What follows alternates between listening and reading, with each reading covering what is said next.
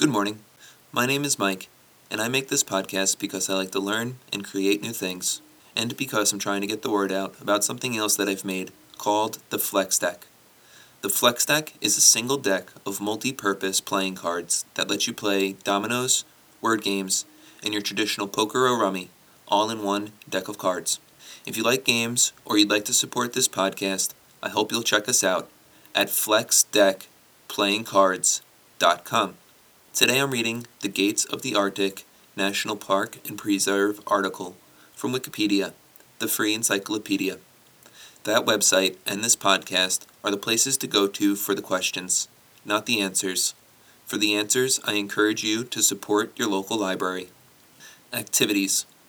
There are no roads in Gates of the Arctic National Park and Preserve. Owing to its remoteness and lack of supportive infrastructure, the park is the least visited national park in the U.S., and one of the least visited areas in the entire U.S. national park system, which also includes national monuments, recreation areas, preserves, and historic sites. In 2016, the park received just 10,047 visitors, while Grand Canyon National Park received nearly 6 million visitors, about 600 times as many in the same year.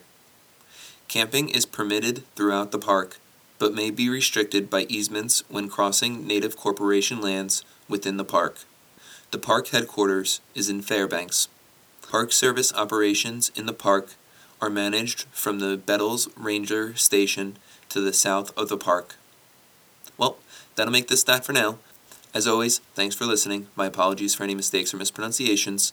Words are not my own. This is just a reading of Wikipedia. If you like this short podcast, I hope you'll leave us a favorable rating, or you can visit the website. As always, thanks again. Take care.